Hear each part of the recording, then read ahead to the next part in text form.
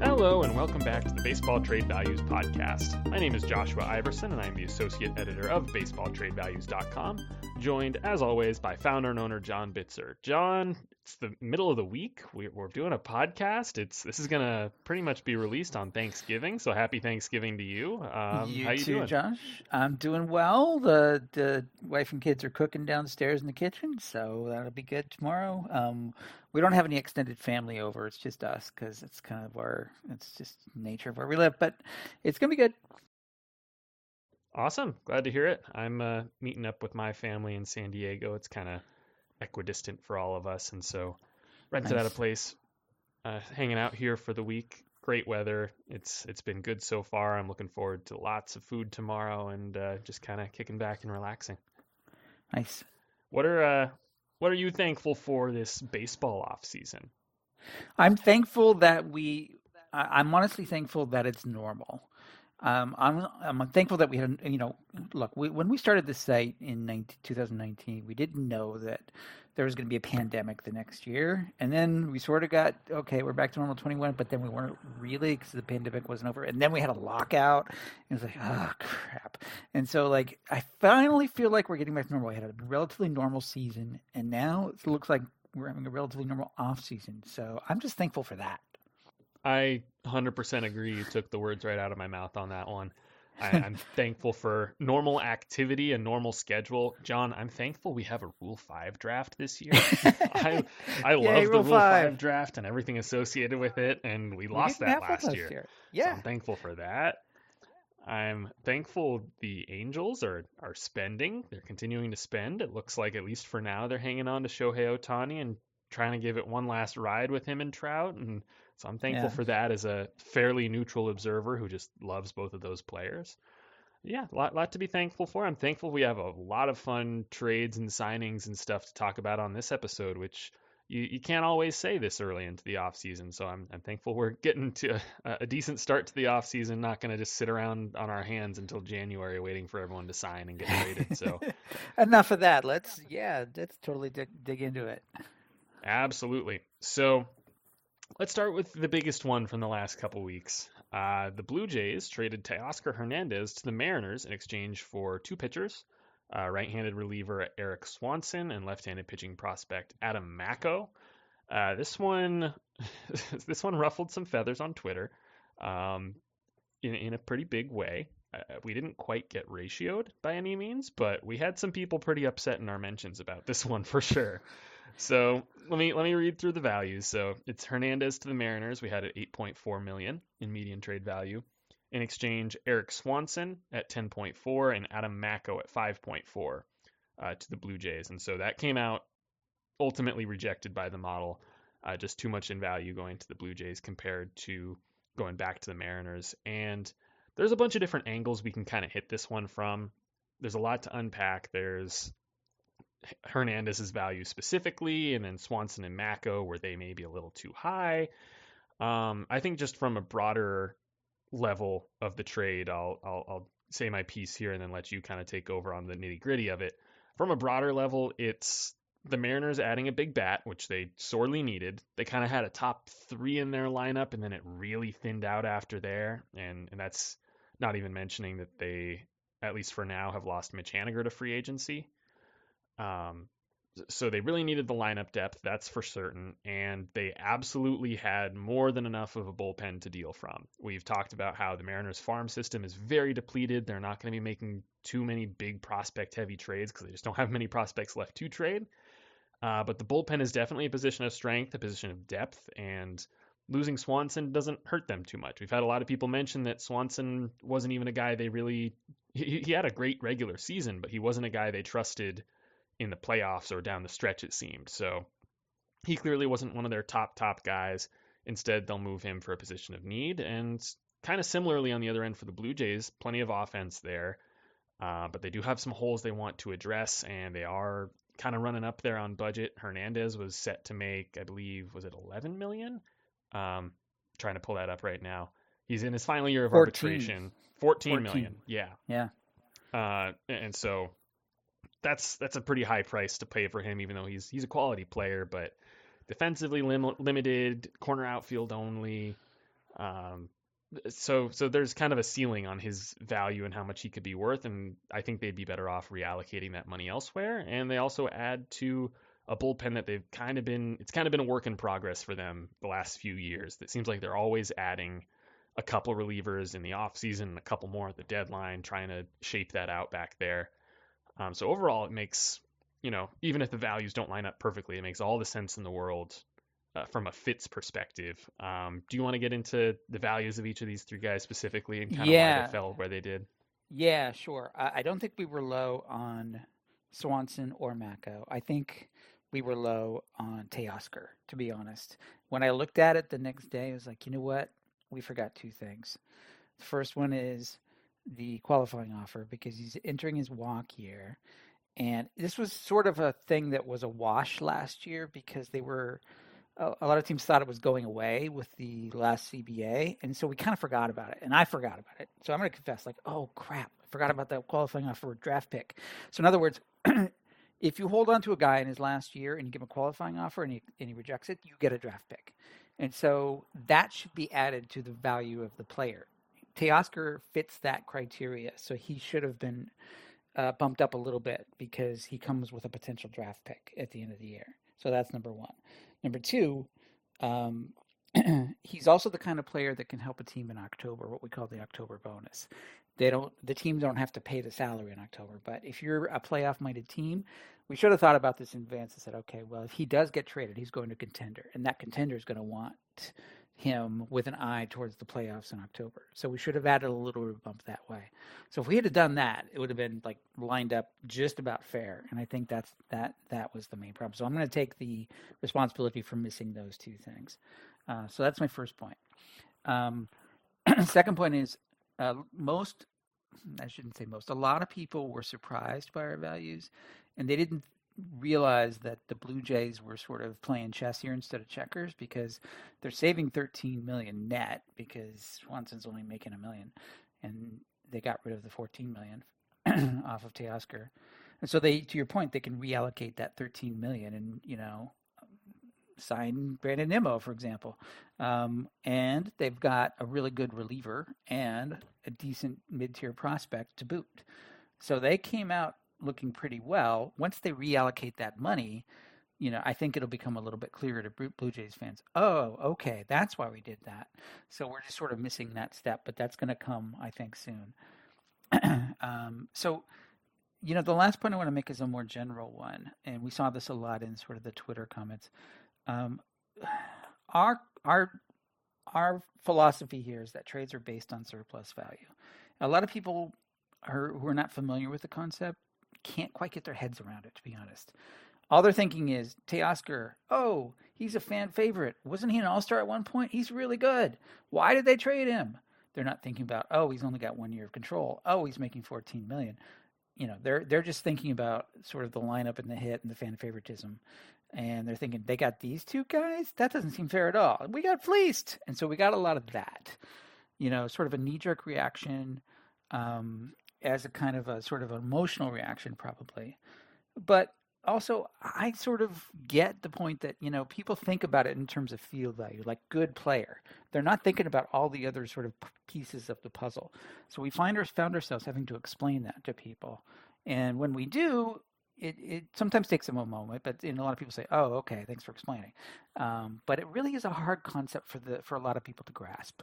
And so I think it was sort of a bellwether in a way that says, oh, we still have a mission to educate a lot of fans into how this works. Because a lot of them, I should say, don't understand that. So it was a sort of a reminder, at least for me, that we need to do more educating on that concept.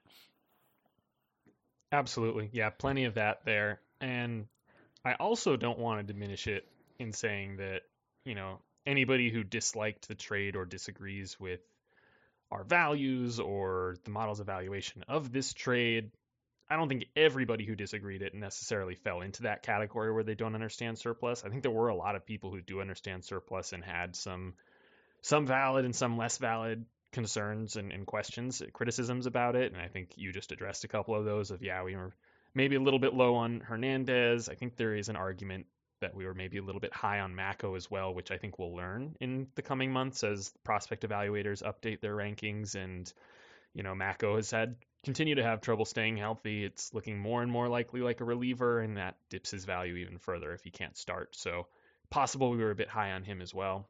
And then the one other kind of category of criticism we've received is people who do understand surplus value and just dislike it. They dislike that this is the way the game operates. They, I think rightfully so, criticize ownership for raking in money hand over fist and keeping to a pretty limited budget for a lot of these teams. And yeah, especially when you look on the lower end, there's the Pirates who are just profiting from a garbage baseball team and the A's who are now kind of sitting on revenue sharing checks, and plenty of these other teams. And there's even plenty of complaints to be had kind of in the middle where, the Giants haven't really spent the last few years despite being in a pretty massive market, and all these wealthy owners and all of this. And I think there's room to be upset with that for sure.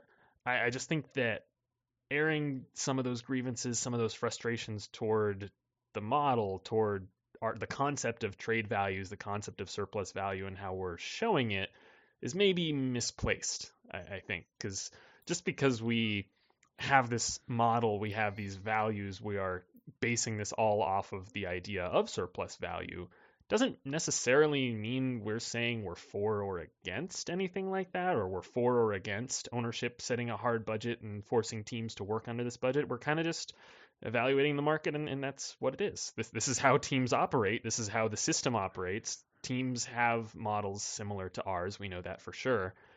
And we know they factor in salaries when they make these trades. That's just kind of a fact of the market, a fact of the game. And so we're just trying to emulate that and provide a tool to fans that allows them to have some fun and make some trade proposals. We're not in any way trying to support the system in place or making any commentary about it whatsoever with the model. It's just, this is how it is, this is how it works, and here you go.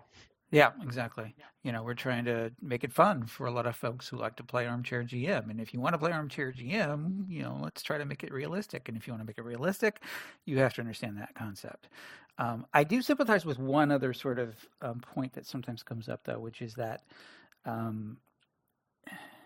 people sometimes say, well, they're not interchangeable. Like field value should surpass surplus value. Like a good player, money should not be an object. If you really want to get a good player, overpay till the cows come home, because that good player is rare. And yes, I sympathize with that as well, but there's also sort of a constraint. And that doesn't mean we have to throw out the whole concept of surplus value. In other words, the whole concept is you're basically field value minus your salary equals your surplus. And so you're basically saying the salary doesn't matter. Again, just to be realistic, we do think the money matters. And because all front offices that we know of, even the bigger ones, are operating under constraints that are imposed by their owners. It's not unlimited. Even Steve Cohen's Mets are going to hit a wall. So, that is still a valid concept, and most trades are based on that concept. The Mookie Betts trade a couple of years ago, it was a little bit high because he's a superstar and he was a rare get. And yes, but that's why we call the AFV column in our model adjusted field value. We adjust for that. For superstars, they get a little bump up. And that usually takes care of it. So it's not like the concept of surplus value is off.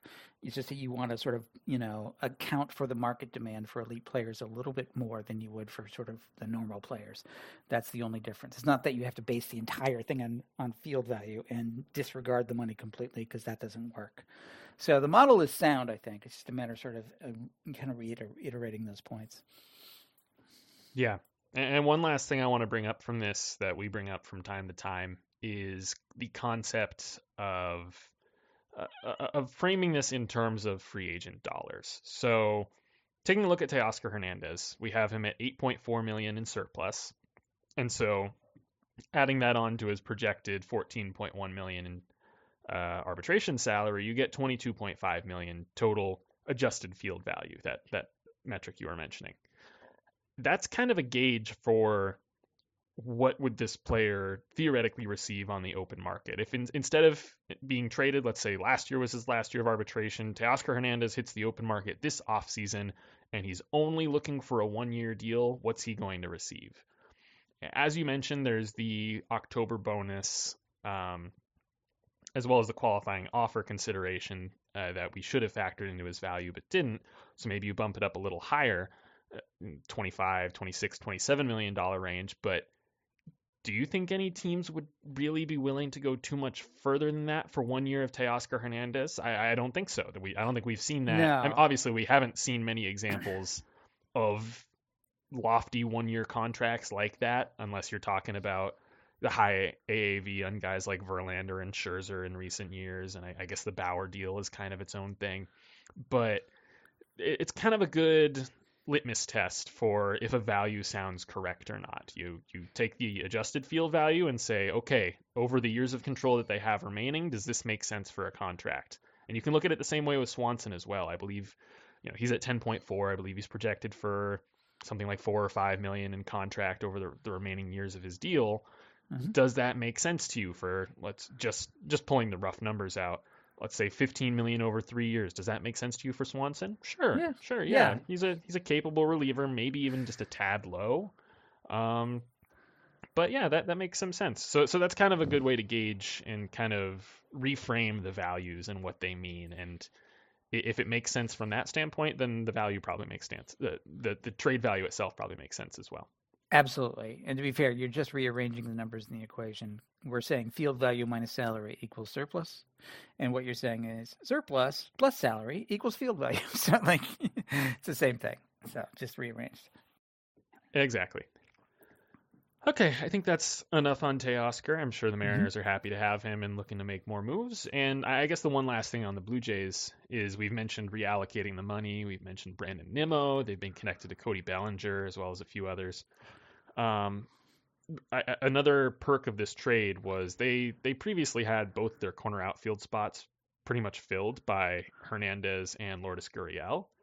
But I think they really want to move George Springer to a corner if they can. He's continued to be a great player, a great hitter. But as was kind of predicted and as has kind of been the case throughout his career, he's had some trouble staying on the field. And so hopefully moving him to a corner could help out with that. Plus, he's only getting older. His center field defense isn't going to get any better from here on out.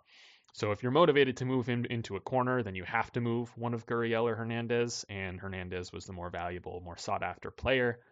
And also more expensive, closer to free agency. So it seems to make a lot of sense that out of the two, they would choose him. So just wanted to bring that up. It's no surprise that they're now linked to guys who can play center like Nimmo and Bellinger. Exactly, yeah.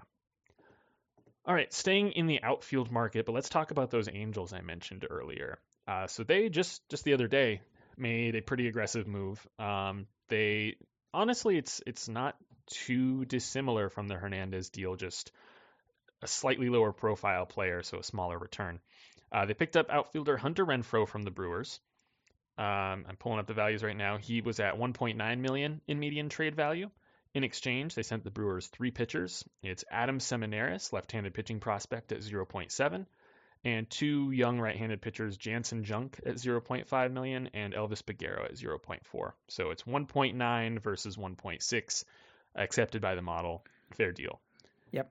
So what we're looking at here is Renfroe, like Hernandez, he's in the last year of team control before he hits free agency.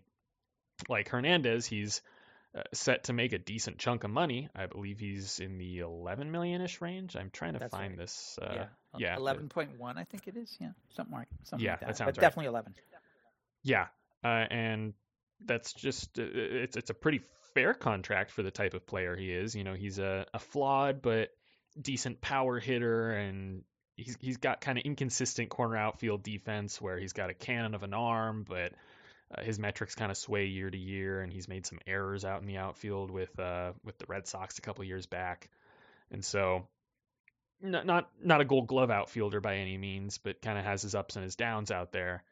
And so with that offense, that comes to like a 2 or 3 win player or so. And then when you take in some of the market adjustments and some of the risk and the aging curve and all of that, it brings him to being worth pretty close to what he's being paid. So, if his value is if his arbitration projection is 11 million and his surplus is 1.9, then you're looking at about 13 million in adjusted field value, which sounds about right for him. So the Brewers, on the other hand, they have a lot of questions to answer, a lot of holes to fill, and their team's not cheap by their standards. And so it's pretty clear they're looking to shed some cash. They move Renfroe in this deal that moves about 11 million for them, add some pitching depth for them. There's some reports that they're going to be looking at moving Colton Wong next to free up another 10, 11 mil. So pretty clear what their motivation is right now. They're kind of reshuffling some pieces, hopefully opening up some money to make other additions. And the Angels, on the other end, they're continuing to do their very, very best to put anything close to a 500 team around Trout and Ohtani. Because if you get the rest of that team up to close to 500 and let Trout and Ohtani do their thing, you're headed to the playoffs. And that's what they're shooting for. All it costs them here is an interesting-ish pitching prospect and a couple depth arms in Junk and Peguero. So it's not a big cost from them in prospects, but this, along with a couple other moves they've made, is starting to tick their budget back up. So we'll see what else they have in the tank there. But just on its own, this seems like a perfectly fair deal for both teams. It makes a lot of sense for where both teams are headed, and Hunter Renfroe gets to stand in the outfield next to his doppelganger, Mike Trout. Yeah. I like this trade for both teams. But, it does raise a couple of questions. First of all, from the Angels side, I think you nailed it with just trying to get to 500 with complementary players around their two superstars. Because they've had kind of this stars and scrubs thing going on where you got Trout and Ohtani, but then who else? And so at least if you put Renfroe in right, you've got a competent kind of 2-WAR-ish guy. He's got some power, he's got a good arm, so on. So he's an average major leaguer. He's making some money, so you don't have to give up much for him in terms of trade capital. And you're going to talk about Gio Urshela next, and that's another sort of, capable-ish, major league regular to fill a spot. So they're just trying to sort of slightly upgrade from bad to mediocre, in these complementary spots, hoping that the two superstars can carry. It's easier to win when you have, great plus mediocre as opposed to great plus bad. So I think that's the equation here. And you said earlier they're giving it one last shot. I agree. Notice that both Urshela and Renfroe only have 1 year left in their contract. Ohtani only has 1 year left. The team is rumored up for sale. I think this is like the last hurrah. This is like, okay, we got to go for it. Trout's not getting any younger. So, this is it. Now, it's interesting to me, if you're an Angels fan, if you're going to go for broke, why not go for broke? Why are you getting these sort of average-ish players instead of going out there and signing DeGrom or something, or go get in the Aaron Judge sweepstakes? If you're going to go for it, go for it. And so I think there's going to be a complaint on that side. But on the other hand, you can't blame them for trying. So that's the Angels side. The Brewers side, I'm starting to wonder, and we've talked about this a little bit in the past, are they going to be rebuilding? Are they tearing it down?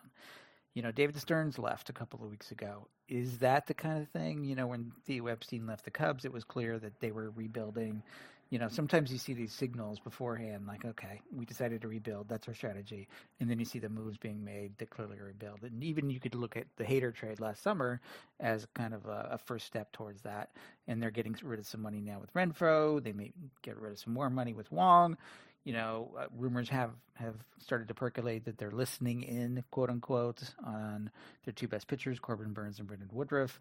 So, are they resetting, things a little bit, or are they just, waving the white flag and saying, okay, we're going to rebuild? So that is a big question right now with them. Yeah, I think they're certainly listening on that. The one thing, there's a few things that give me a little bit of pause with saying they might be going into a full rebuild. For one, it's that they already have a fairly strong farm system. It's maybe not top 10 in the sport, but they got Jackson Chourio, who's a stud, really rising in the ranks. They have a decent crop of young outfielders, Sal Frelick, Garrett Mitchell, Joey Weimer, a couple other names there, where it seems pretty likely that was a big motivation toward them moving Renfroe, as they just feel comfortable with those guys replicating the production at a much lower price, and they needed to open up a spot for him anyway, so why not? So they have that group there. If they do move Wong, we have him as being a little underwater anyway, if I'm not mistaken. We were a bit surprised they picked up that club option on him, so it's not like he's necessarily irreplaceable as well. So at least for now, they haven't necessarily made any moves that are totally indicative of a rebuild.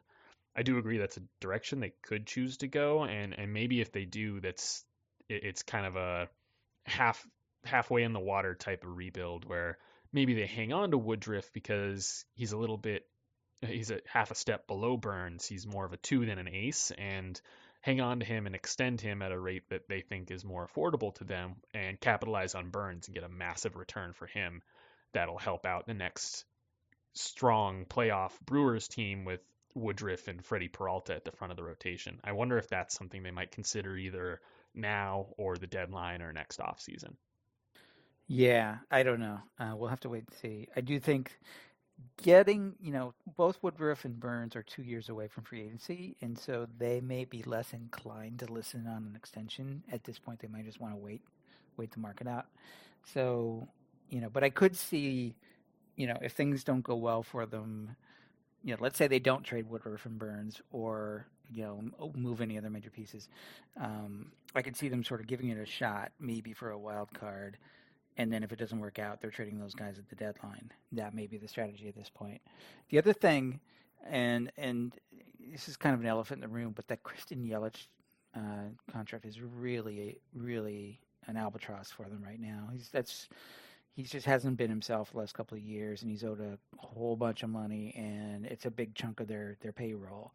And so they're trying to work around that, work around the edges of that. But he's not obviously, earning his keep. And that is a big thing that they're dealing with right now, I think, as well.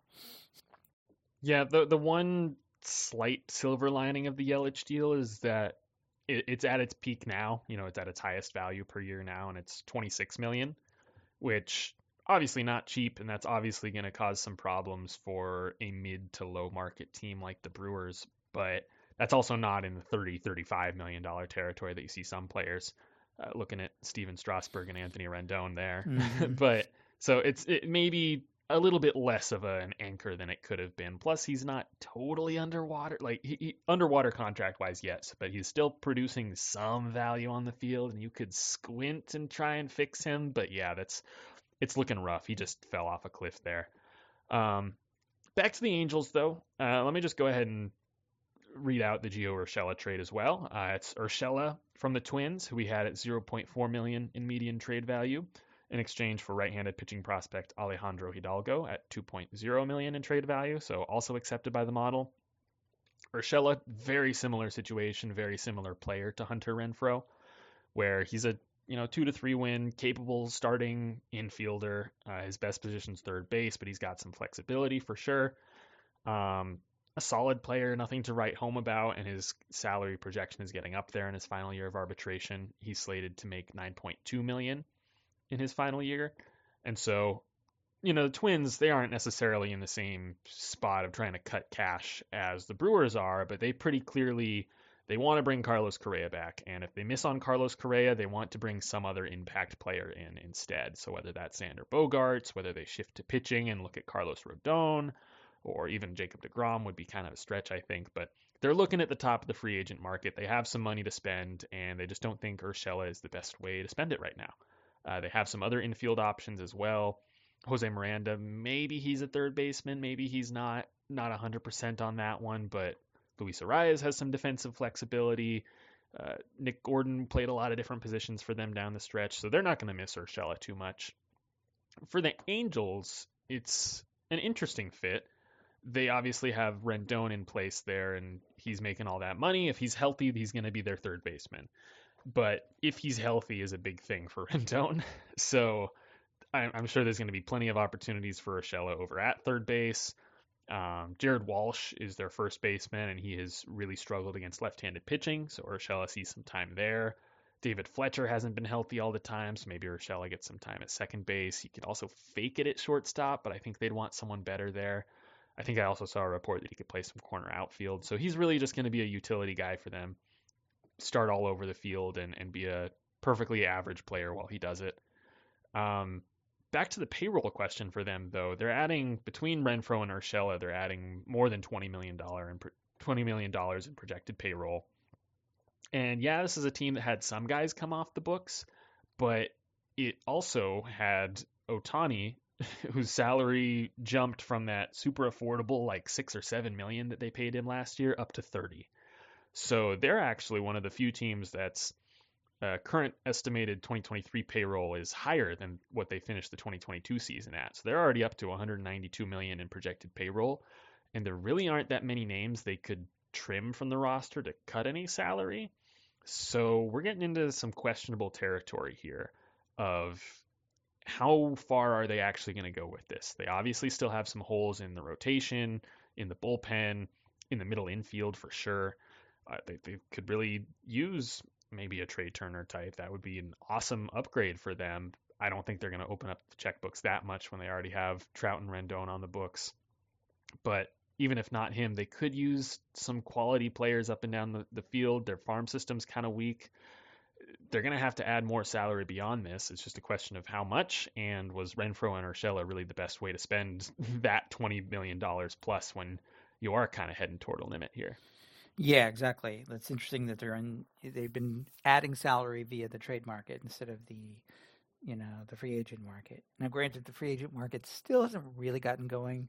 Typically, the top pieces kind of move, and then everything starts to trickle down from there. So everyone's waiting on Judge and the big pitchers, but they're making small to medium-ish moves, and maybe they're thinking, okay, we can't wait. We just got to go for it. So let's get some, average-ish players in that will at least be slight upgrades of what we had before. And by the way, this is another tell on what they think of Joe Adell, because they just traded for his replacement in right field. So those of you who think, oh, Joe Adell still has some value, there's a whole bunch of reasons why he probably doesn't. And one of the big ones is his team just traded for his replacement. So even they're kind of losing hope there. We know also that the Angels have a very weak farm. So it's not like they're getting reinforcements from the top of that farm. And maybe they just made a decision that, look, we're not going to get it from there. Trout not getting any younger. Ohtani's for last year. So let's just spend some money and see if we can just get there. The last point I want to make is when you look at their situation in the AL West, the Astros are world champs. I don't think this is going to be enough to catch them. The Mariners are also going for it, and they've improved dramatically, and they were a playoff team. So maybe they catch them. Maybe they're trying to go for like a second wild card. Who knows? Maybe there's a chance, but I at least got to give them credit for going for it. Yeah, I 100% agree. And also, yes, we know they signed Tyler Anderson as well. We'll talk about him in a little bit. Yeah. Continuing with this Urshela thread, though, let's talk about the fallout here. A couple other deals. First, the Twins, to kind of backfill for him, they acquired utility man Kyle Farmer, who we had at negative 0.3 million in median trade value, from the Cincinnati Reds in exchange for right-handed pitcher Casey Legumina at 1.2 million. So basically what they did here was they swapped Urshela for Farmer, where Urshela is obviously a better hitter, but Farmer's a better defender, plays positions that are of greater need to the Twins. And in exchange, they picked up a slightly better pitching prospect. The pitcher Hidalgo that they got from the Angels is slightly more highly regarded than Legumina, who they sent to the Reds, and they got a few $1 million cheaper. So Farmer's projected to make $5.9 million in arbitration compared to the 9-ish that Urshela is headed for. And as I mentioned, he's just a better fit for the Twins roster. They don't really have any other shortstop options that they're too comfortable with on the roster, whether we're talking about them missing out on Correa, or even if they get Correa and he's injured or needs some DH days or whatever. They were looking at Jorge Polanco, who they moved off of shortstop because he wasn't getting it done there, or Nick Gordon, who's looking much better in the outfield than at short. Or previously, they were looking at Urshela, who is not really a shortstop. Farmer gives them a more traditional backup there. I don't think he's catching anymore. That was kind of one of his key perks. Yeah, that was weird, right? Yeah. So he didn't catch it all in 2022. He played some short, third base, first base, DH'd a little bit, which is odd, but Reds, yeah. I guess, they didn't have anyone better for that. But in general, it's just a more flexible player for their roster. They did have plenty of defensive questions last season. Urshela has always been kind of an eye test over the metrics type guy. Correa had a really rough defensive season by the advanced metrics, and Arias looks like, he can play a bunch of positions, but he probably should just stay at first base. And so that's not a very strong defensive infield that they were previously looking at.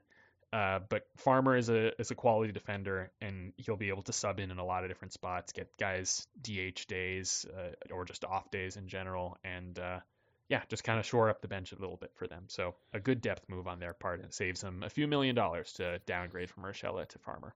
Yeah, and I don't have anything else to add other than yeah, it is weird when you see a catcher move off to shortstop. I remember, well, Kiner Falefa did that. He started out as catcher, and some guys are just athletic, and they're like, yeah, sure, I'll catch, but they're really shortstops. But it's rare to see, okay, a guy who was a catcher, and then he goes over to shortstop, and he does okay there. I remember even a couple of years ago when Russell Martin was still playing, they actually played him at short. I don't know, and when he was like 38, I'm like, what? It's just, I think it's funny. Yeah, I don't remember what the timeline was for Farmer in the minor leagues. I don't remember if he started as a catcher or he started as a position player and tried him out behind the plate and then moved him back to being a position player. I don't remember what that looked like. I could look it up, but I'm live on a show, so I'm not going to do All that. right. Whatever. Not a big deal. All right. Last move of the kind of fallout here was the Reds were suddenly without a shortstop. And so they picked up infielder Kevin Newman from the Pirates. Newman at $0.0 million in median trade value. And in exchange, they sent right-handed pitcher Dory Moretta to the Pirates at $0.8 million. So once again, accepted by the model. Very low-end depth move. Newman has shown a couple flashes, but he really just looks like a glove-only, weak, slap-hitting infielder. Doesn't hurt to add some depth. You know, O'Neill Cruz took over in Pittsburgh, so Newman didn't have a spot there. He was looking like a non-tender candidate. The Reds, though, they can give him a shot. They don't really have much else up the middle right now, so why not, I guess. But this isn't anything to really dwell on for too long.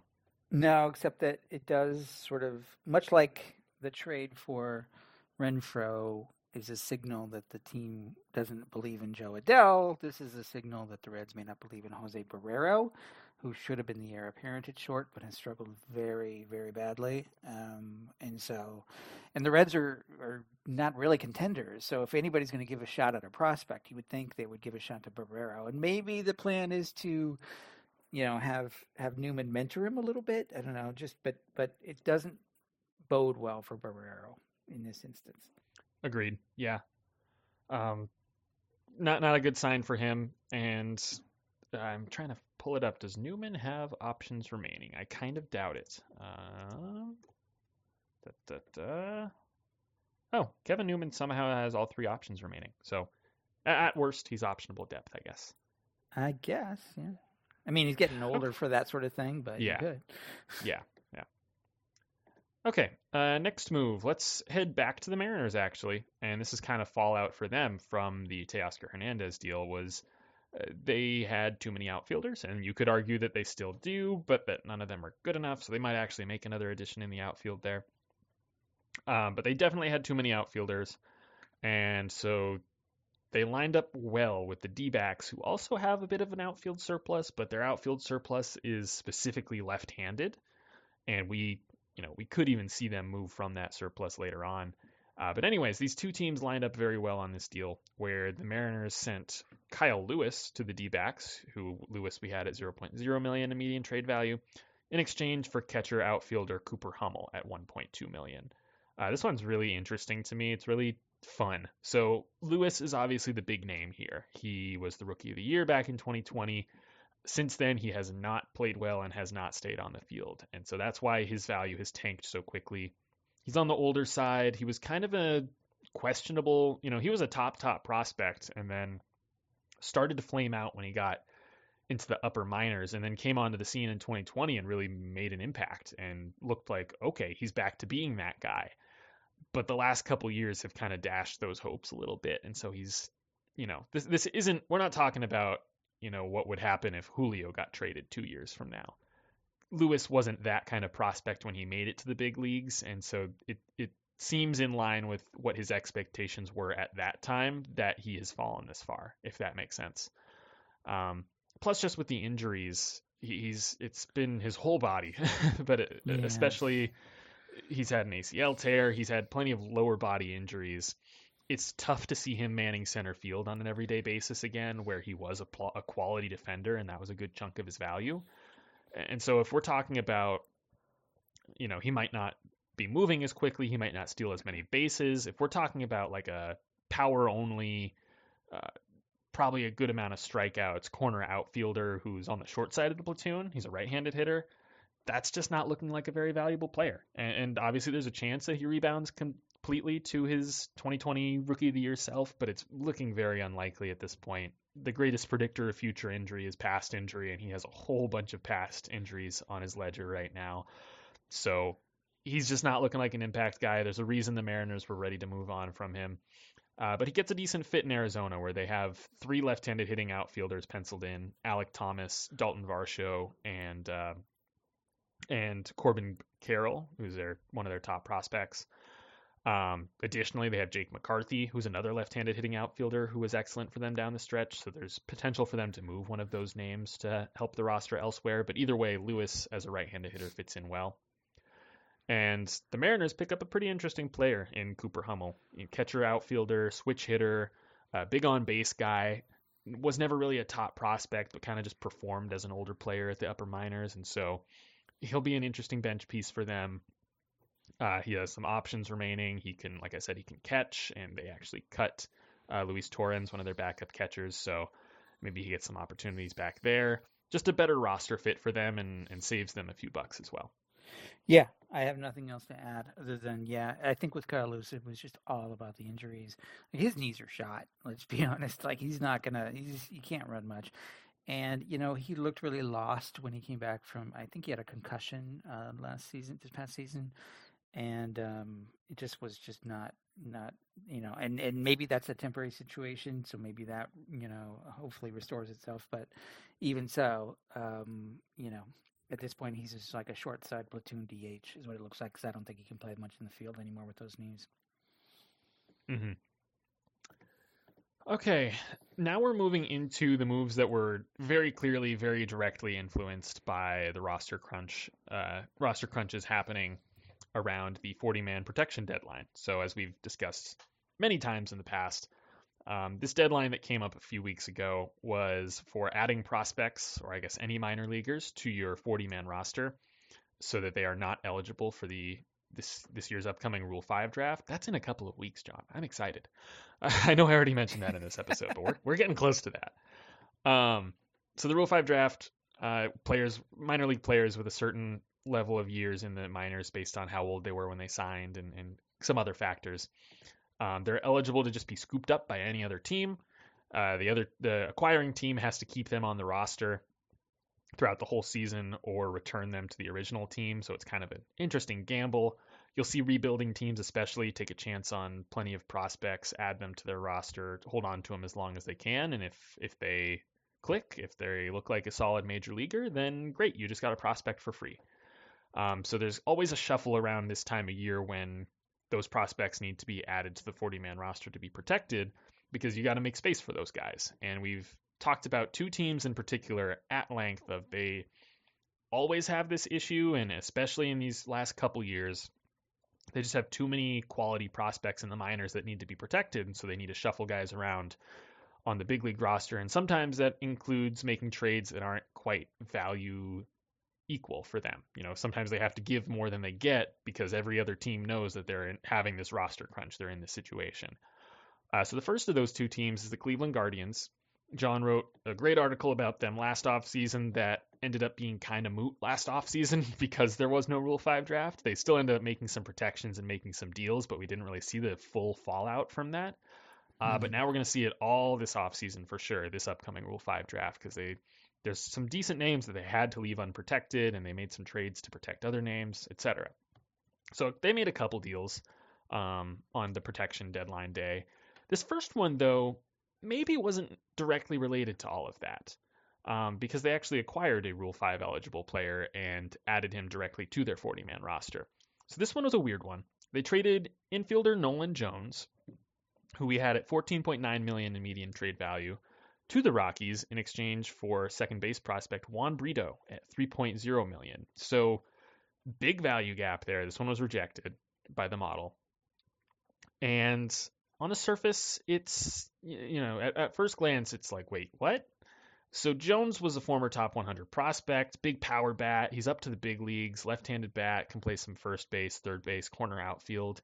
He kind of looks at a glance like a player that the Guardians need. They don't really have a solid first baseman in place. There's Josh Naylor, but he plays in the outfield as well, and he's also not lighting the world on fire. They could always use offense in Cleveland, and it seemed like Nolan Jones was in a position to provide that for him, even if his stock had fallen a little bit since his top 100 prospect days. On the other end of this, it's Juan Brito, who's an interesting prospect, don't get me wrong, but a primary second baseman and in the lower minors, but already has to be protected. It's not a profile that we typically look at as being particularly valuable. So it's a curious trade at first glance. What you kind of have to assume is, A, Nolan Jones's value is lower than we had him on the site, whether it's, his continued lack of dominance at the upper minors, continuing not to make an impact at the big league level either, scouting evaluations of him decreasing, maybe there was some flaw in his swing that they were hoping would be fixed by now, but it hasn't. The high strikeout rate is still there for sure. So all of these factors, and he's just not as highly regarded of a prospect as he once was. And on the flip side, you have to imagine that, well, A, Juan Brito has kind of spiked up since the last evaluation, and he's going to be moving up the rankings when these prospect analysts release their new rankings for the offseason.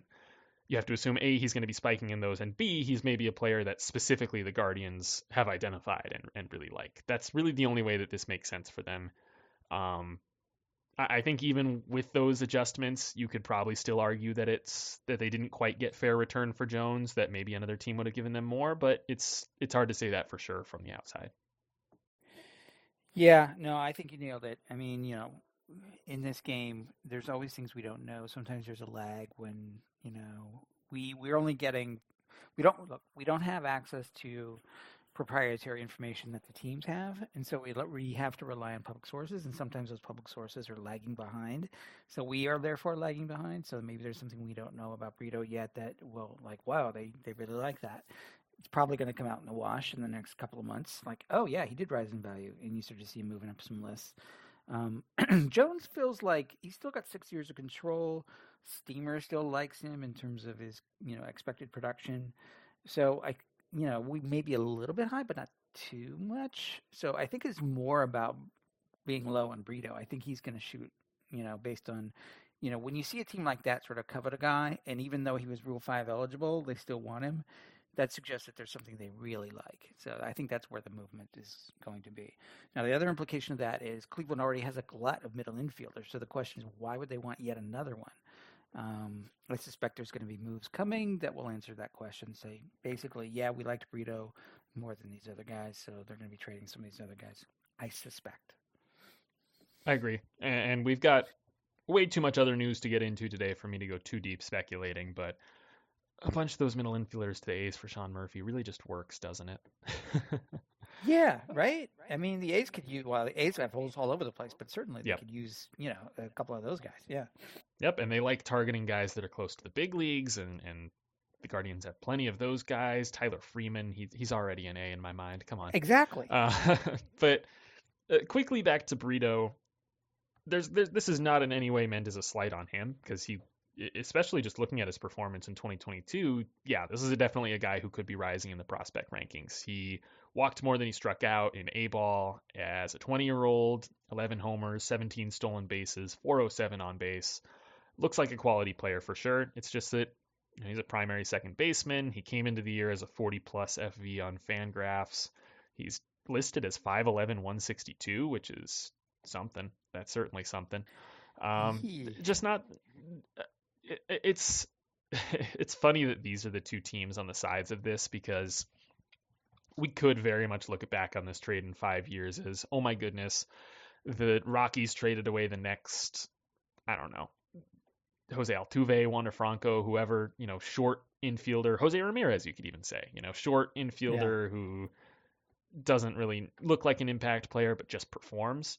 Whereas they traded for the big, hefty slugger in Nolan Jones, who strikes out too much and ends up being a platoon first base bat who puts up a 780 OPS every year or something. Yeah. We could absolutely be looking at it this way, and it makes sense that if you're thinking along those lines, it makes sense that the smarter organization in Cleveland was getting Brito, whereas the kind of traditional old-fashioned Rockies pick up Jones. And to be fair, Jones is going to probably hit a bunch of homers in Colorado, so they probably anticipate that and like that. So, there's that. Absolutely, yeah.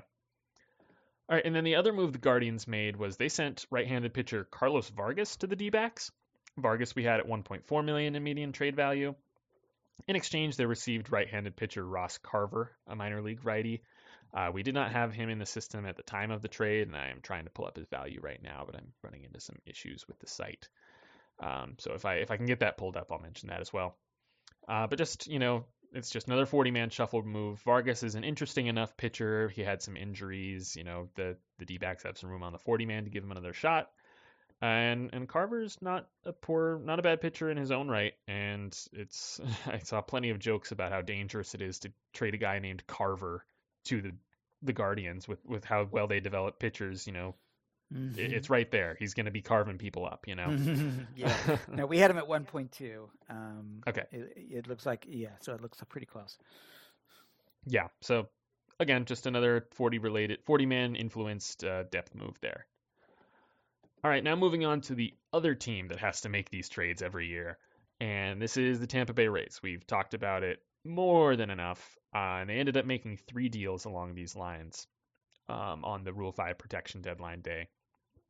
The first one, they traded Xavier Edwards, an infield prospect, had him at $7.9 million in median trade value, to the Miami Marlins in exchange, along with right-handed pitcher JT Chargois at $0.0 million. In exchange, the Rays received 2 right-handed pitchers, Marcus Johnson and Santiago Suarez. At the time, they weren't in the system, but we have since added them. Johnson's at $2.2 million, Suarez is at $1.2 million, so it comes out to 7.9 versus 3.4, which has this as a moderate overpay for the Rays. But this is definitely one that'll come closer as the offseason goes on. Edwards' value is falling. He's a light-hitting middle infielder who just hasn't quite put it together for them. He was kind of seen as more of a glove and speed type guy, and the hit tool just hasn't come around. He hit 246 in AAA last year, and he's still young for the level, and batting average isn't everything, but he's going to need to hit a lot better than that. He's going to need to get on base a lot more than that to be more than just a bench player for them. And so with his stock falling a little bit, he's already on the 40-man, and they ended up picking up a couple lower minors pitchers that they seem to like. Makes a lot of sense for them for sure. Whereas in Miami, they could use all the help they could get, especially offensively. They seem to have some sort of weird relationship with the Rays. Like a lot of the time you see these geographically similar teams not making as many deals with each other, but the Marlins and Rays have been pretty active. The Rays sent them Joey Wendell last year. There was the Nick Anderson, Jesus Sanchez trade. There's probably a couple others from recent years as well. Seems like they have a good relationship. Miami needed some more relief help as well, and JT Chargois, we had him as kind of a non-tender, making as much as he's worth, but still a solid middle reliever for them. He'll help out the bullpen for sure, and yeah, they get to gamble with Edwards on a guy who used to be a top 100 prospect.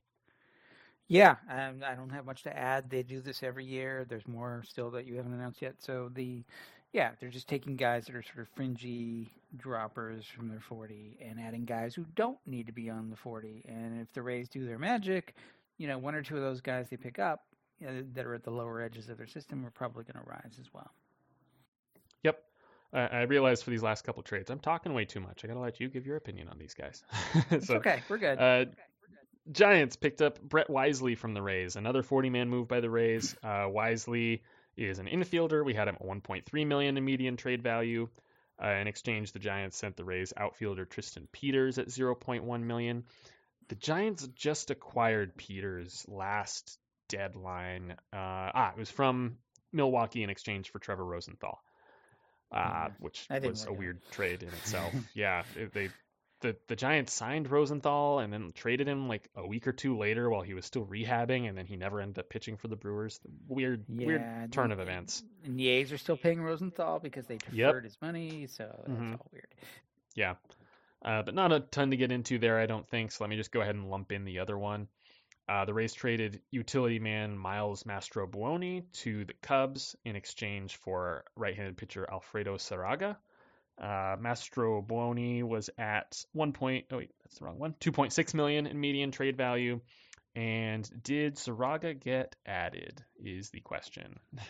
Yeah, let me dig that up a little bit. Yeah, we have 1.3. 1.3 versus 2.6. That sounds like it's accepted to me. Mm-hmm. Do you have anything on either of these to get into? It no, seems other like than more of the same. Mastrobuoni looks like a utility guy, and utility guys are always sort of fungible and kind of bounce around a lot. So they figured he was probably expendable because there's lots of other guys who can do that. Didn't the Cubs recently add a similar player? Who am I thinking of? Zach McKinstry? Yeah. They picked up Zach McKinstry from the Dodgers. Exactly. It's interesting. I'm not sure what's going on there. It could just be a coincidence, but I don't know. Something to keep an eye on, I guess. Maybe Jed Hoyer likes roster flexibility, guys who can play all over the diamond. So, I mean, the Dodgers do that very well with, more talented players perhaps than these guys, but, there's something to be said for that. Mm-hmm. All right, and last trade we're going to talk about today, the Mets acquired two right-handed pitchers, Eliezer Hernandez and Jeff Brigham, from the Marlins in exchange for right-handed pitcher Franklin Sanchez, as well as a player to be named later, or cash. We had both Brigham and Hernandez at 0.0 million in value. At the time, we didn't have Sanchez in the system. I'm guessing he's at 0.1, 0.2, something along those lines. 0.2, yeah. 0.2, and cash or player to be named later to the Marlins. That's going to be nominal at best. So this is a fair trade. Yeah. Very clear what's going on here. Hernandez and Brigham were both DFA'd by the Marlins, essentially non-tendered, and because the Marlins didn't want to pay their early arbitration salaries. But these are two optionable, decent major league pitchers who, at the very worst, can be minor league depth for you. And the Mets have deep pockets, and they're more than willing to pay a couple million to these guys combined to have them sit in AAA for them and be the next man up. So this is very clearly just the Mets flexing their pockets once again, flexing their budget, and picking up some depth basically for free. Yeah, and I think it's smart of them to do that because, they're obviously shopping in the top of the market. Want to re-sign DeGrom. They're even talking to Verlander. Obviously, and they've lost, both DeGrom and Bassett. And I can't remember if they picked up Carrasco's option. I think they did. But anyway, they've got some rotation holes to fill. So by signing, by making this trade, at least Eliezer Hernandez can eat some innings for you. So you're covered. So you don't look quite as desperate, like, oh my God, who's gonna pitch for us? At least you've got that, right? Because they really didn't have much depth at all. So they needed to at least kind of work back to front and say, let's get the back solidified so that we're not quite as desperate as we might look. So then we can then go shop at the top of the market and be strong about it. Yeah, and this isn't a case where they're going to be talking to Jacob deGrom and he's going to say, all right, I want $45 million in salary in 2023, or I'm going to the Yankees. and I don't think this is going to be a case where Steve Cohen goes, man, I wish I could give you 45, but I just committed $2 million to Hernandez and Brigham, and I just can't do it. So I'm stuck at 43. That's my max offer. This is not a team or an owner where that's going to happen. So it's really no cost to them whatsoever. No. And I saw something about how Steve Cohen's business is up like $7 billion in value this year, or his stock investments. He's that's his business. So like this is not even couch change for him. It's all fungible there. Yeah, it really seems like the only thing limiting Cohen's budget with the Mets is the draft pick compensation that would be required if he really blew past the luxury tax for a very extended period of time, and B, just the shame and pressure of other owners to to keep spending reasonable, and I guess a motivation by Cohen to not give the other owners and Manfred any reason to set a hard salary cap, because if he really blew past it, that would come next for sure. Yeah, I mean, I'm old enough to remember the George Steinbrenner days where that was an issue. Like he was doing that. It didn't really exist the same way as it does today, but he was just basically laughing at everybody else and saying, "I'm going to buy all the stars," and they're like, "Okay, now wait, this isn't right." So it's happened before. Yeah. Okay, so that's it for trades for this week. But we still have tons of other news to get to. There is also plenty of free agent decisions and plenty of non-tenders, like we alluded to. So let's jump right into the free agency.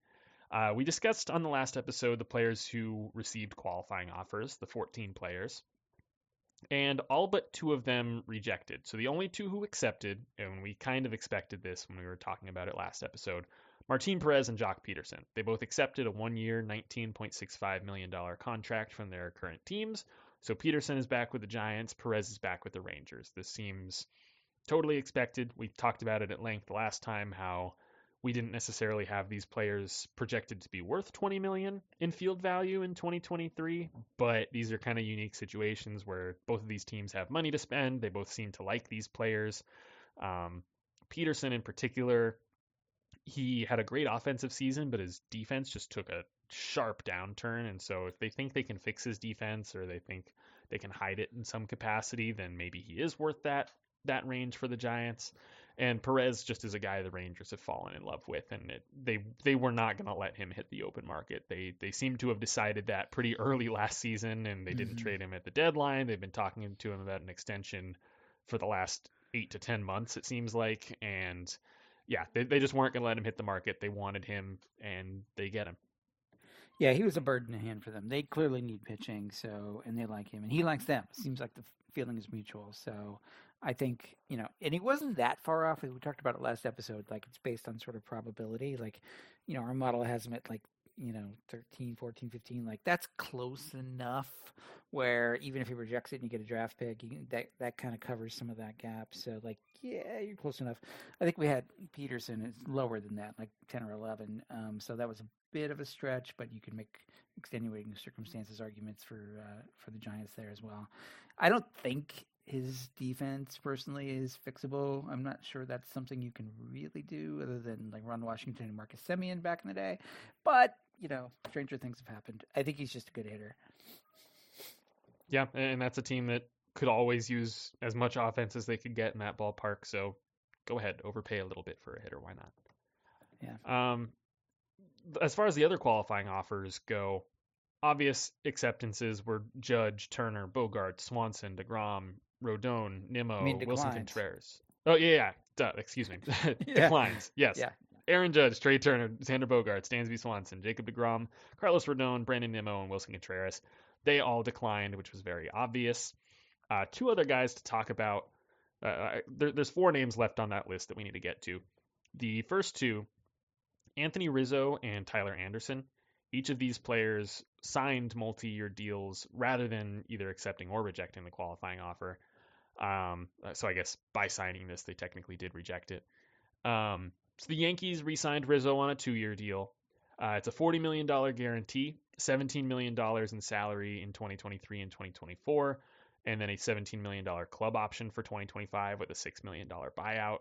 This seems a little bit richer than we might have expected for Rizzo. He was already kind of questionable to get the $19.6 million qualifying offer, and this only brings that salary down a couple million in 2023, plus guarantees him that same salary in 2024, plus the $6 million buyout in 2025. So it seems a bit steep for a guy who's just been kind of above average as a first baseman.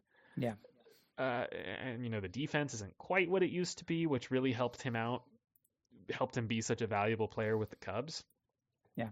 And now he's just kind of, a solid first baseman. A 132 WRC plus in 2022. That's not bad at all, but he's getting older. You can't continue to project exactly that for him over the next couple years. It seems like there was a lot of, there was some pressure from the Yankees from a bunch of different directions on this one. He and Aaron Judge are reportedly very close. Don't know if that might have played a role. I feel like with that one, you're getting close to the whole, hey, the White Sox picked up Yonder Alonso because he's Manny Machado's brother-in-law. And John Jay was his best friend at the time. Yeah. Yeah, so that one, it feels like a little silly there. Yeah. but beyond that, he's a good fit for the ballpark. They don't have many left-handed hitters. They don't have many left-handed power hitters. There wasn't a whole lot else on the market at first base. After Rizzo, you're looking at Jose Abreu, who's a right-handed hitter, Josh Bell, who was terrible in the second half. Not a whole lot else there at first base in free agency. And there were reports that the Astros are one of the main teams that was looking at him. And so, even if you end up overpaying by a little bit, A, you're the Yankees, you can afford to do so. Mm-hmm. And B, it keeps him from going to your top rival in the American League, essentially, who just embarrassed you in the playoffs, and you can't have one of your fan favorites going to that team the following offseason. You just can't let that happen. So, whole lot of extenuating circumstances, additional pressure on the Yankees to get this deal done. Yeah. So by the numbers, they overpaid by about $10 million. So we had him at 30. He's at 29.2. We can round that up to 30 and say, okay, they've overpaid by 10-ish million. And that feels about right, given that he's getting older. To your point, he's not quite the defensive guy as he wants. He's 32. He's going to be 33 next year. The Yankees, but, I keep hearing stories that he's really great in the clubhouse. He gives tips to the younger players. He's kind of a mentor. He's like, oh, change your batting stance. And, people listen to him. So he's kind of a captain kind of guy. And I think they need that for their glue. The Yankees are in this weird position. We've talked about this before, where they're trying to sort of change the makeup of their lineup. They're a little too power heavy, not a lot of guys who can get on the base and set the table, not a lot of guys who can kind of take that smart at bat. Rizzo is a smart professional at bat every time he comes up, and I think he sets an example, and so maybe I'm thinking that's worth something. That's all I got. Yeah, the one other thing that I see here, and it's a very minimal thing in the Yankees' favor in this deal, but we don't necessarily have it built into the model because it might be kind of hard to do so. But the club option. So obviously we have it as, the way he projects out, he's not expected to be worth $17 million in field value in 2025 for that club option. And so we have it as just a straight $6 million hit against the salary, right? Mm-hmm. But the club option is only a plus for the Yankees, aside from the buyout of it. Let's just assume that if not for the club option, Rizzo would have demanded $20 million each year, and so he still gets that $6 million or whatever, but just no club option. So obviously the club option, yeah, the buyout there is a minus for the Yankees, but the club option itself is only really a plus for them. They can't really get burned if he's bad. If he's bad, oh well, we just buy it out.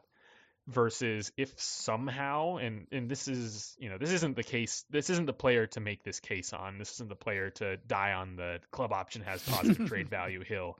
It seems very, very unlikely that Rizzo would be the guy to really break out in some crazy way, and suddenly that deal looks like a bargain for that club option. But the fact that possibility is there is a possibility that Rizzo could look like a $22 million player in 2025, and the Yankees get to have him for cheaper than that. That's a tiny bit of a plus. So, okay, yeah, the word possibility there was the key. Well, and I will sort of amend that to probability. The probability of that is low, but it's not zero. So I take your point.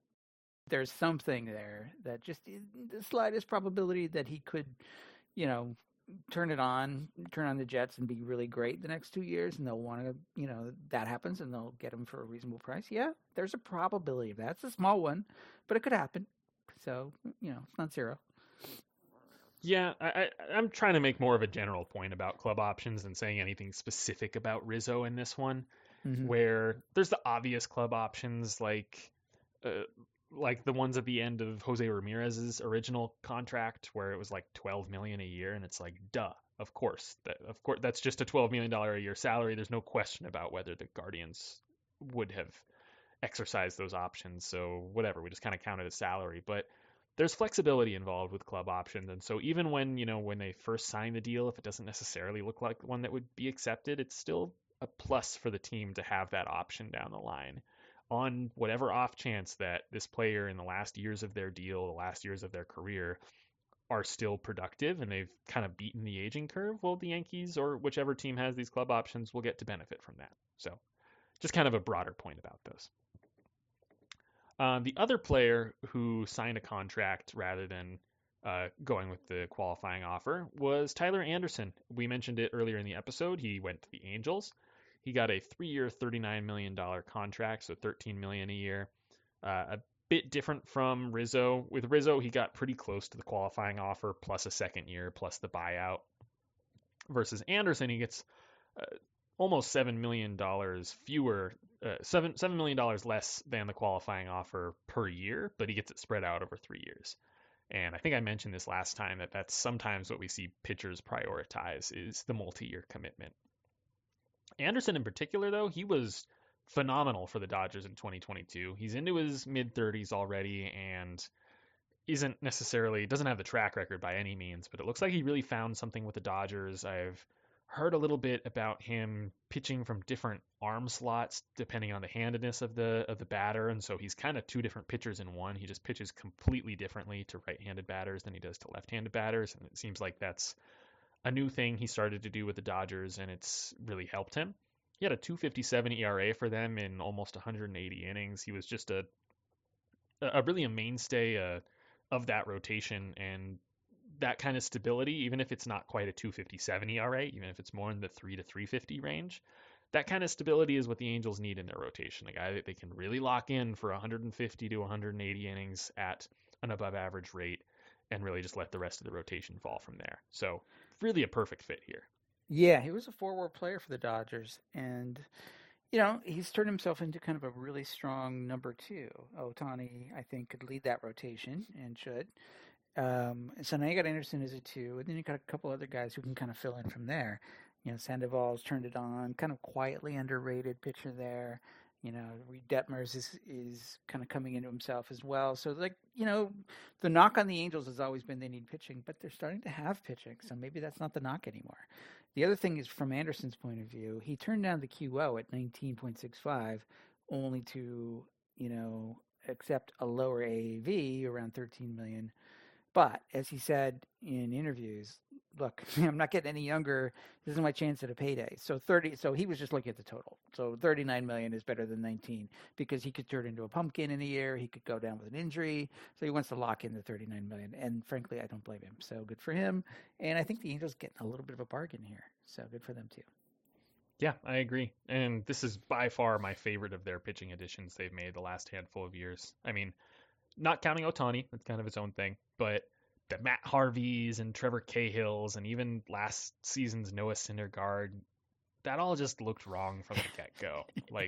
Those felt wrong from the very beginning. It's like, really? They gave up a draft pick and paid Syndergaard $21 million coming off a Tommy John year, and it has no innings built up. And before that, it was like, really? They're committing like $15-20 million combined to Matt Harvey and Trevor Cahill?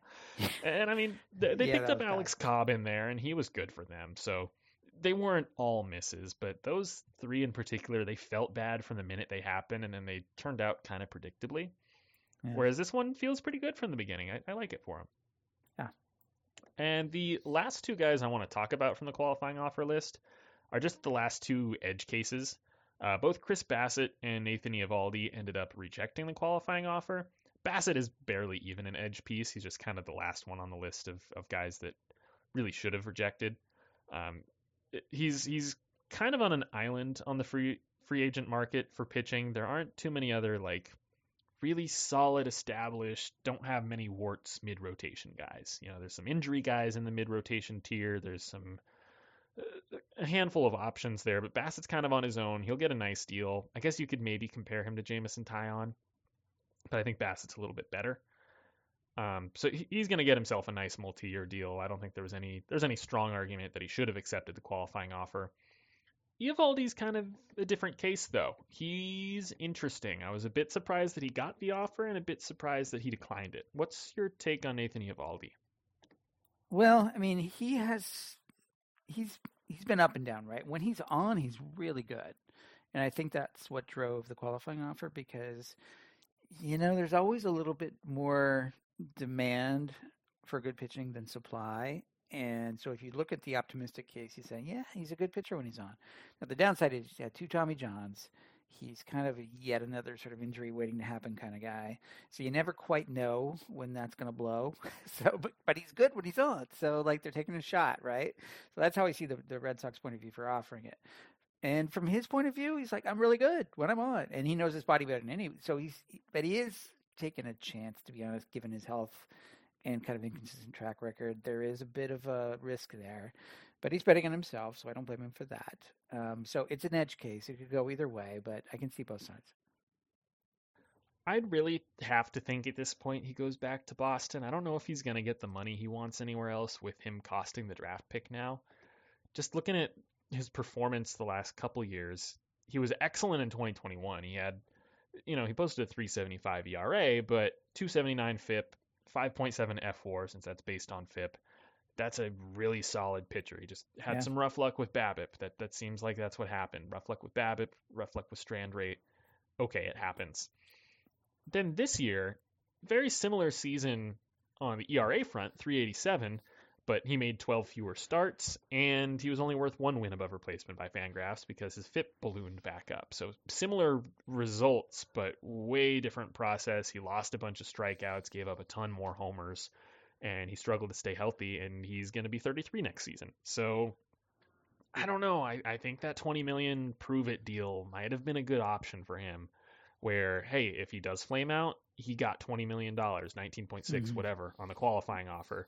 Yeah. Or he gets a chance to prove it again that he is more of the 2021 guy than the 2022, and then he gets a multi-year option next year. He tries to get a multi-year deal and doesn't have the draft pick hanging over him because they can't offer the qualifying offer again. So I kind of question his decision to decline it. I think maybe he goes back to Boston on a 2 or 3 year deal at a lower AAV, maybe something similar to the Anderson deal. Yeah, I don't know. fair. That could be. Okay, but that's it for qualifying offers. Let's get into the non-tenders now. Excuse me. One other contract I wanted to discuss, and it's another kind of unique one. The Padres agreed to a 3-year deal with Nick Martinez, and it's kind of similar. We discussed the James Paxton contract last time. It's kind of similar, where the Padres are going to pay Nick Martinez $10 million this upcoming season, and after that, it's essentially choose your own adventure game. Where if the Padres, if they like him, if he's pitched well for them this upcoming season, the Padres can trigger 2 club options for $16 million each from 24 to 25. So that would make the deal in total 3 years and $42 million. So a nice payday for Martinez. However, if the Padres decline to exercise those 2 options, and they have to exercise both at once or neither at all, then Martinez has player options for $8 million each. So 2 years, $16 million.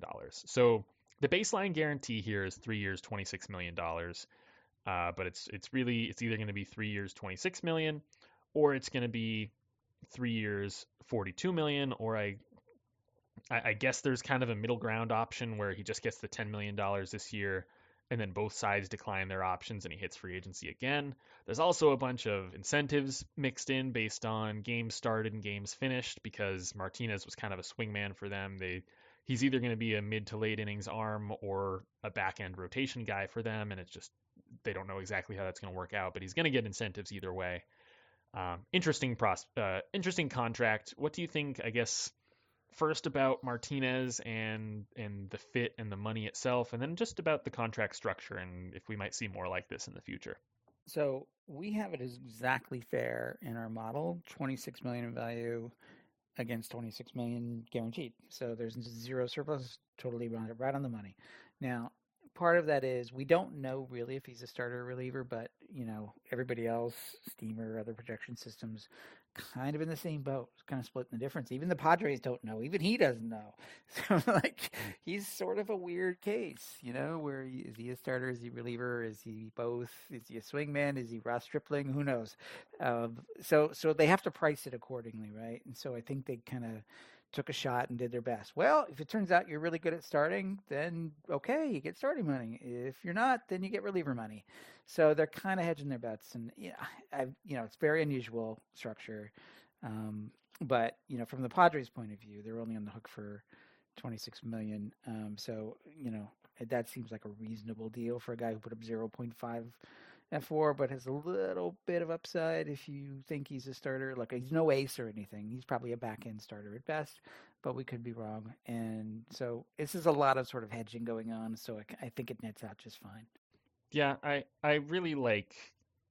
I think it's just a good contract for both sides where it's kind of nowhere near the same thing. It's not exactly equivalent, but it's reminiscent of the Byron Buxton extension where there's a solid baseline, and if Buxton stays healthy and performs, he's going to get paid closer to what he's worth. And that just seems like it's agreeable for both sides. There's the player locks in a set amount of money and acknowledges that there's some risk involved, and if that player performs, they'll get what they're worth. If not, then they'll get that lower baseline, and the team won't be out this large commitment just because they took a chance on a risky player. Yeah. And so with Buxton, that was in terms of staying healthy and performing on the field. With Martinez, it's kind of the role that he's in, because even if he is a solid reliever, that's just going to be less valuable than a solid back end rotation guy. So he'll still get some incentives if he is closing out games for them, but they won't be locked in at this $16 million a year mark while they use him in the seventh, eighth inning. Yeah. And I do think this is kind of a trend that's starting to emerge. And we saw it at a larger scale with Julio Rodriguez's extension, where there's a point at the contract after a few years where, like, okay, if you're really great, you're going to get paid for being really great. If you're not, there's still a baseline. So both sides kind of are covered. Like if he thinks, okay, from Julio's perspective, he'll get real money if he's really great, but he's got to earn it. And if he doesn't earn it, then the Mariners say, okay, you're getting paid at this lower baseline. So I'm starting to wonder if this is going to become kind of a more common thing with contracts. Yeah, and the commonality between the Julio and Buxton ones that's maybe not the best is that they're based off MVP voting, and that's very subjective. That doesn't always line up with value, and it puts a lot of power in the hands of the BBWA that I don't think they even want. They don't want to be dictating how much money people make at that large of a scale. It's one thing if you get an extra $100,000 for being fifth in MVP. It's another thing if it's going to be a $100 million difference maker. So there's some questions to be had about that, but I think on the whole, it's good that these guys, it seems like a happy middle ground of an incentive structure for these players to, they get a solid baseline, solid guarantee. We're not talking about the NFL where it's a $100 million contract and $5 million of it are guaranteed. We're not talking about that. Yeah. So there's a solid baseline, and the players have some money to live off of, but if things go particularly well for them, then they have plenty more on the table waiting for them. Okay, we've gone a little bit long so far. Let's fly through all these non-tenders. There's a few big names, and the biggest of all is Cody Bellinger. We already kind of previewed and discussed that he was a likely non-tender candidate. He was projected to make like $17 or $18 million in arbitration, and he's just been really rough the last couple years.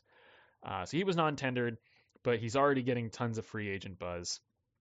He's reportedly looking for a 1-year deal, which makes sense. Build back your value and get a multi-year deal next offseason if you have a strong 2023. He's going to get a good landing spot on a decent amount of money. Probably not quite up to his 17, 18 that he was projected for in arbitration, but he's going to get decent money. We'll definitely, I'll let you give your take on Bellinger and all of that in a second here. I just want to run through some other names first. Dominic Smith of the Mets, Garrett Hampson with the Rockies. I'm scrolling through the list. The Padres, Jorge Alfaro. The Giants non-tendered just a slew of roster edge guys. No real names there, but they really cut down on their roster. Those were the main names from the National League. American League, we're looking at, I mentioned Luis Torrens earlier that the Mariners cut. Luke Weaver for them as well. The White Sox, Adam Engel. Scrolling through, the Rays with Ryan Yarbrough was a bigger name. Blue Jays, Raimel Tapia and Bradley Zimmer. Red Sox, Franchi Cordero and Yu Chang. Astros, Josh James.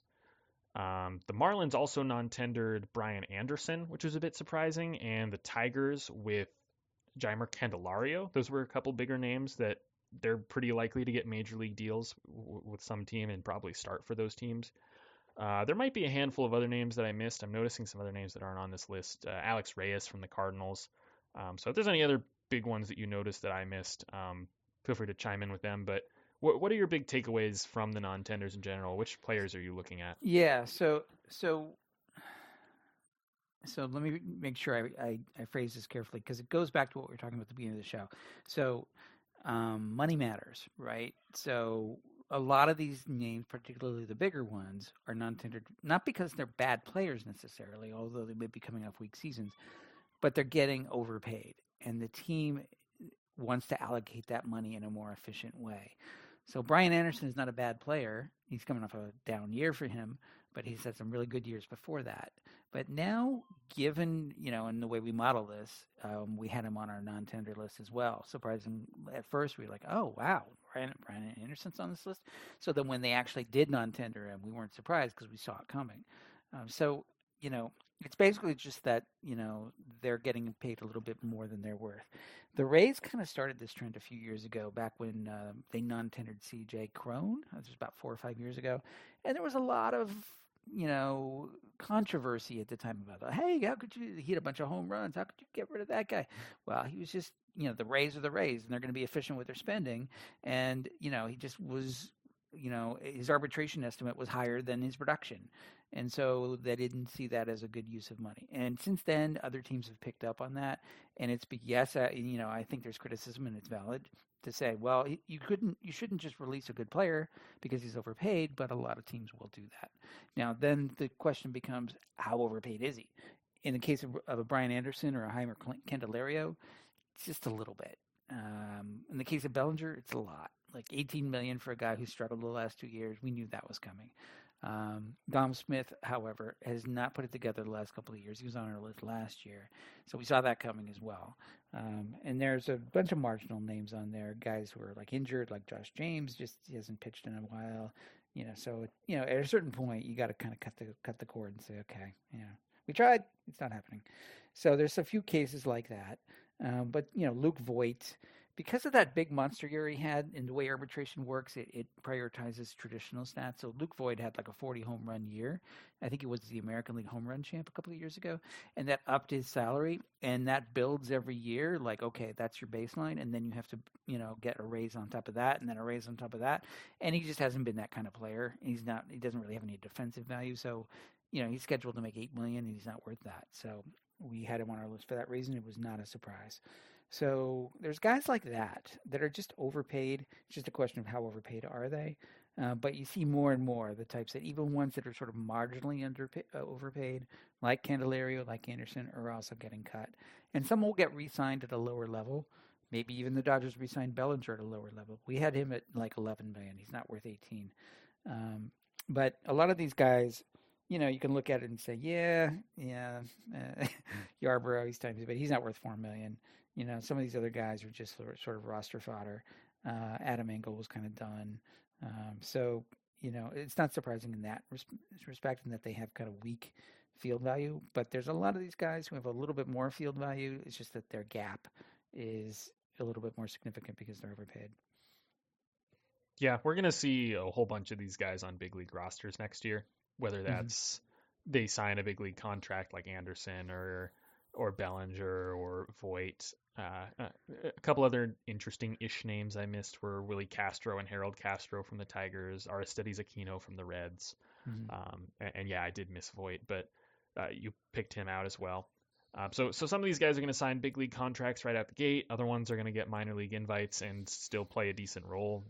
We're going to see Adam Engel at some point. We're going to see Raimel Tapia at some point. Even if they aren't straight on big league contracts, they're going to be depth outfielders.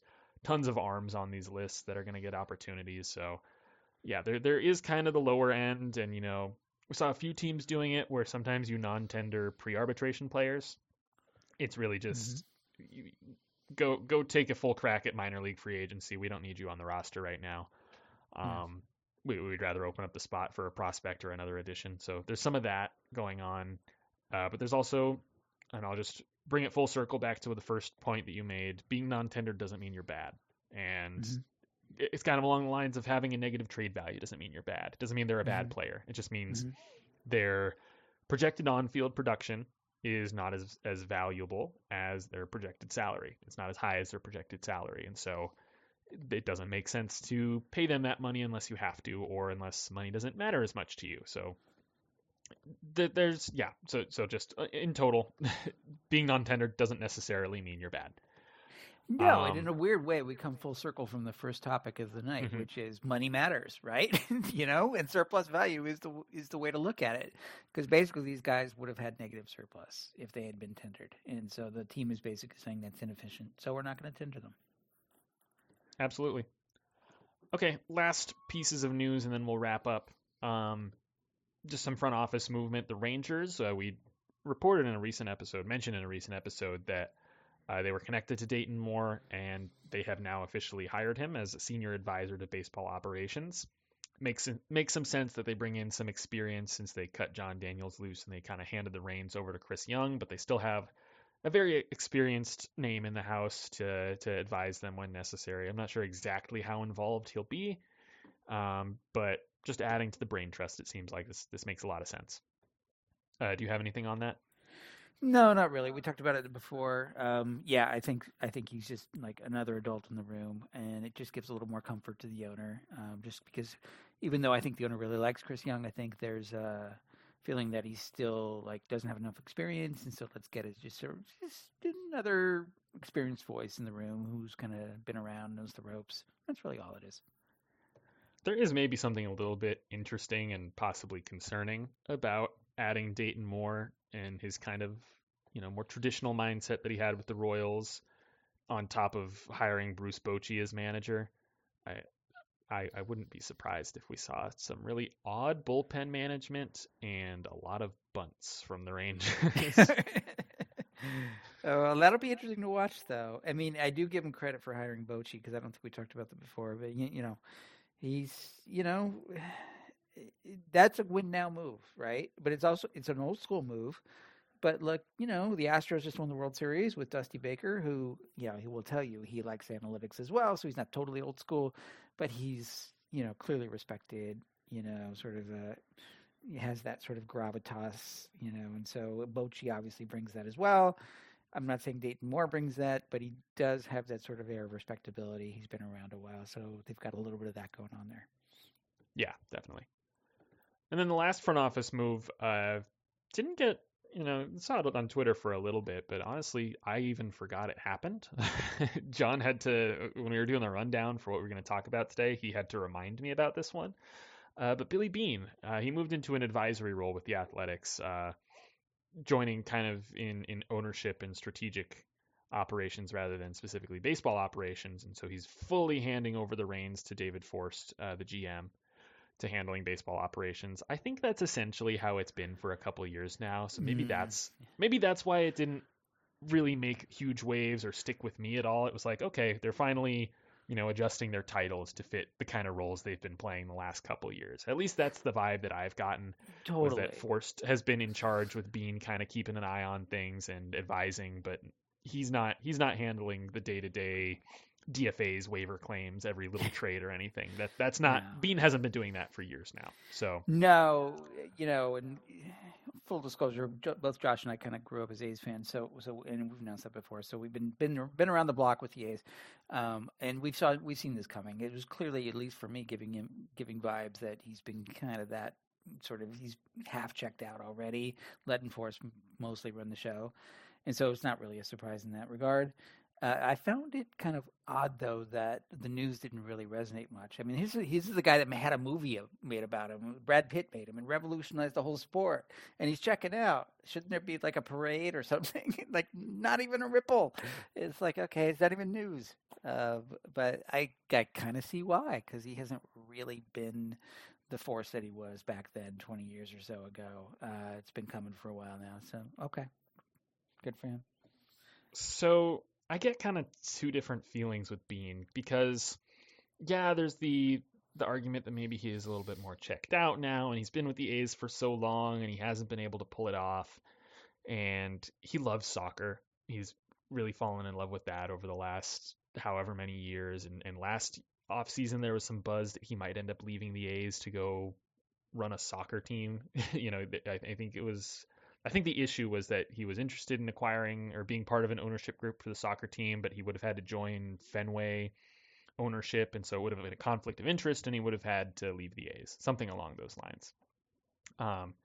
And so that's kind of been, it's felt maybe like the writing has been on the walls for that for a while now, that he might head in that direction, and maybe he's done really running operations for the A's, which seems to just be supported by this move, right? But on the other end, why is he still sticking around? Like, after the fire sale last offseason, and they clearly aren't going to contend this year, why is he still there if that's really where he's headed? And I think the answer is he's really competitive. And I think he cares about his legacy. He doesn't want to just be the Moneyball guy whose crap didn't work in the playoffs. I don't think that's how he wants to be remembered necessarily. I think he'd love to just. It's a long shot. I think he's realistic about it. I don't think he has any misgivings about it happening within the next 3, 5, 10 years. But I think he'd love nothing more than to win a ring with the A's while he's still in that front office. I think if he could choose how his life would go, that would be top of the list. Yeah, clearly that has been the thing that he's been missing, the ring. And there's no light at the end of the tunnel with the A's right now because they're just waiting on the stadium issue to resolve. And at that point, there'll be more clarity. Then they get a budget. They can start to make a plan. And they're just sort of wallowing right now. So it's kind of a good time for him to leave because there's not much else to do. Having said that, he's been a minority owner, and it's probably a small ownership stake, but he does have that. And so I feel like that's probably a component as well. Like at least he keeps his toe in the water because he's an owner and he can kind of show up at meetings. So it's just more sort of like formal acknowledgement that that's his role now. Yeah, I guess the biggest argument is if he was going to leave, he probably would have done it by now. I think he might have a couple more years in him to see how this pans out. But if things go down the tank, if they have to move to Vegas or something, I think he might be gone. Fair enough. Well, okay. That's a lot of stuff we got into this episode. Only went a little bit over. Is there anything we missed that you want to touch on? No, just kind of keep an eye out. Before the Rule 5 draft, the winter meetings are coming up. I think the hot stove is starting to percolate. I think we'll see some, we're waiting on Judge in the top of the market to kind of, make that move so that the other dominoes can fall. Typically, the trade market I've seen this before, typically it waits a little bit, it lags a little bit behind the free agent market because, there's capital to spend. The owners give the front offices budgets and say, here's your budgets. And they kind of start with, okay, who are we going for in free agency? And there's a bunch of juggling around and musical chairs going on with that. And then, okay, they spend some. And now, okay, with the money we have left, it's either a free agent or a trade. Now, there's exceptions to those rules. Obviously, the Angels are going trade first and then free agent, or a mix of the two.